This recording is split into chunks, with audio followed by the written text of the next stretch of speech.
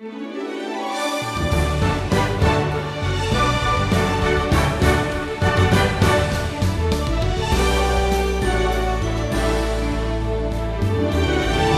there is consistent obedience to the Lord, there is always opposition. And behind all opposition to the gospel is Satan. We need the wisdom of God's Word to recognize his attacks and the boldness of God's Spirit to respond properly. Unfortunately, these are not always present in some modern-day churches. This is the Wisdom Journey with Stephen Davey, and this lesson is called 3 Characteristics Missing in the Church Today.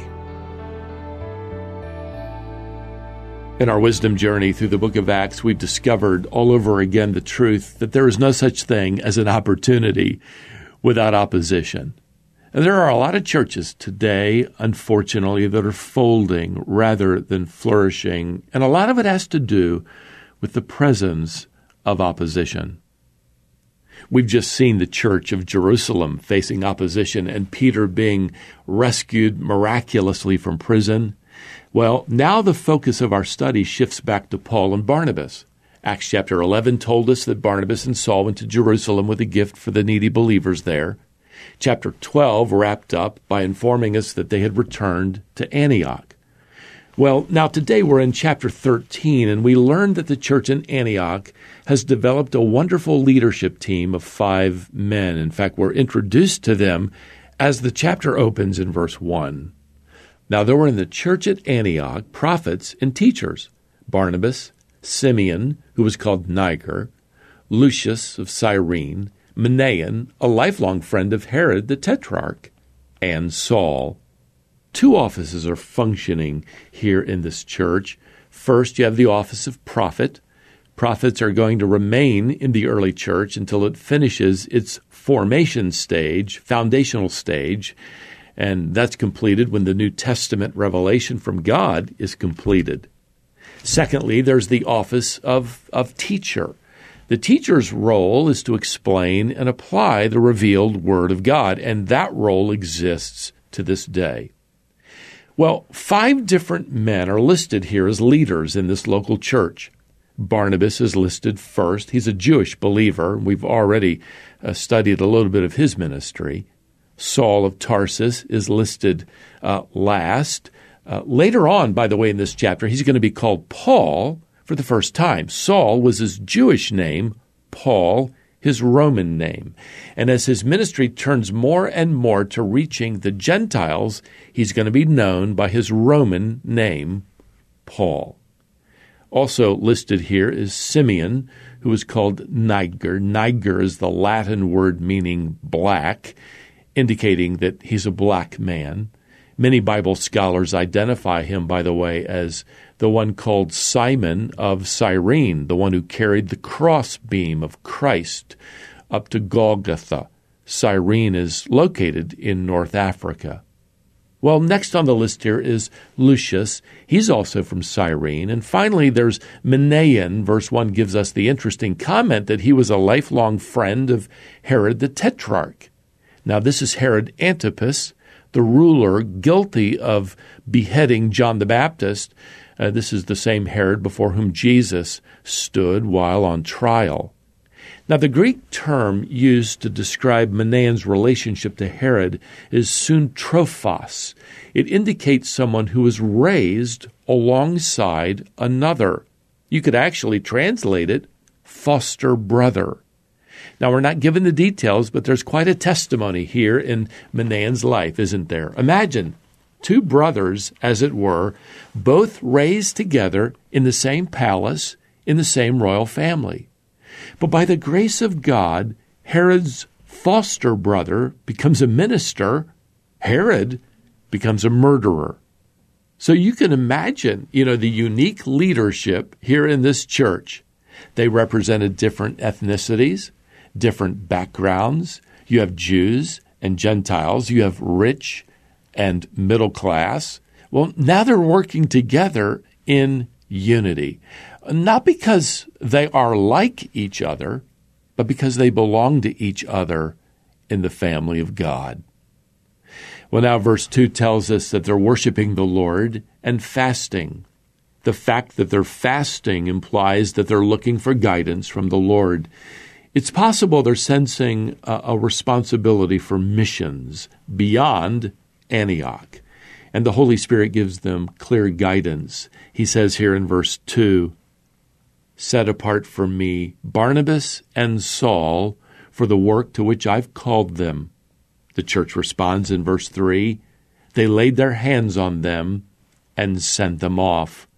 Now, I don't want you to miss this here. They are essentially sending Paul and Barnabas to the mission field, which means they're sending nearly half their pastoral staff away.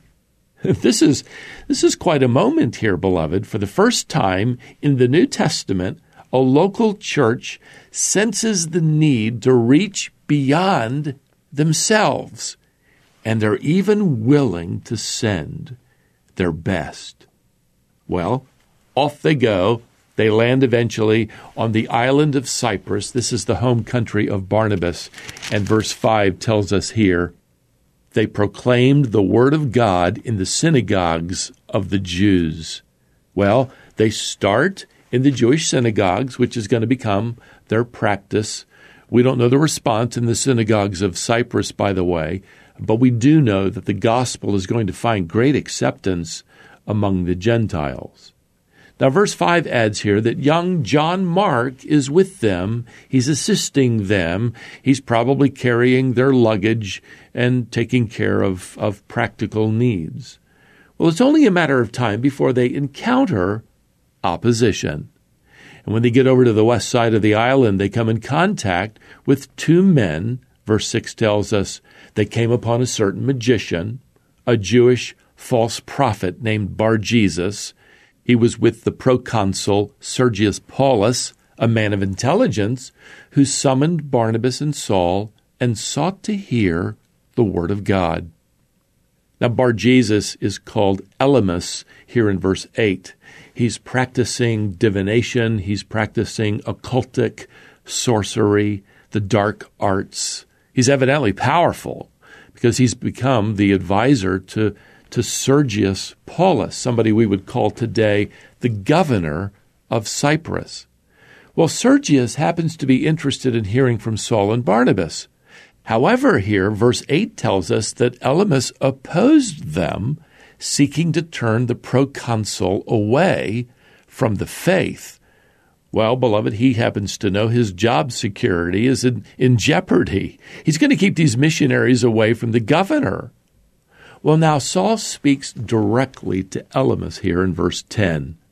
"You son of the devil, you enemy of all righteousness, full of all deceit and villainy, will you not stop making crooked the straight paths of the Lord?" Well, this is rather blunt. Well, let me tell you, beloved, the church could learn something from Saul here. He doesn't sit down to dialogue with Elymas. He doesn't seek some compromise where, they can work together to clean up the culture there. He doesn't ask Elymas for advice on how to reach into the top tier of the political world. Paul does none of that here. In fact, he calls him here a son of the devil, a deceiver. The word Paul uses for deceit refers primarily to bait. It comes from the world of a fisherman baiting his hook. A fisherman is trying to deceive that fish into thinking it's going to get some dinner, but instead it becomes dinner. Well, Elymas has been baiting Sergius with interesting things to distract him from the truth and to, frankly, lead him into spiritual ruin. Paul says to this false prophet here in verse 11, "The hand of the Lord is upon you, and you will be blind and unable to see the sun for a time." And we're told immediately mist and darkness fell upon him, and he went about seeking people to lead him by the hand. This is ironic, isn't it? Elymas has spent his career leading people into darkness. Now God's judgment leads him into a period of time of darkness where he's unable to see. By the way, we never read of Elymas again, but we do read of a spiritual awakening here in verse 12. Then the proconsul believed when he saw what had occurred, for he was astonished at the teaching of the Lord. Well, all of this reminds me of at least three characteristics that need to be seen in the church today, but are unfortunately often missing. First, we need open eyes to see the mission fields of the world. It's easy for a church today to measure its success by how many people it seats. We need to measure success by how many people we send. We need eyes that are open to see the opportunities God gives us for gospel ministry outside the walls of our church buildings. Secondly, we need firm hands that grip, as it were, the truth of Scripture. The enemy of the church wants to bait us, wants to distract us, wants to dilute the truth, like Elymas, who took what was straight and he made it crooked. Thirdly, we need courageous hearts to tell our world the truth of the gospel. Let me tell you, when we're like Paul and Barnabas, when we're like the church in Antioch, we're not going to see churches folding. We're going to see churches flourishing for the glory of God. Well, until we set sail next time, beloved, may the grace of the Lord Jesus Christ and the love of God and the fellowship of the Holy Spirit be with you all. Amen.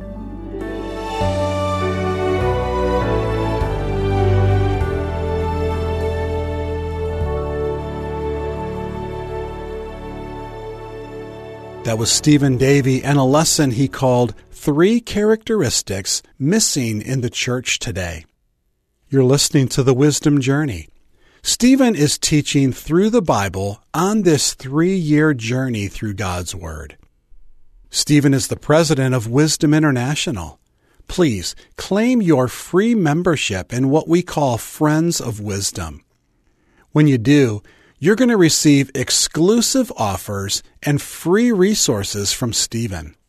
Each Tuesday, he sends an email featuring an article he's written, the answer to a Bible question he received, or a link to a free resource.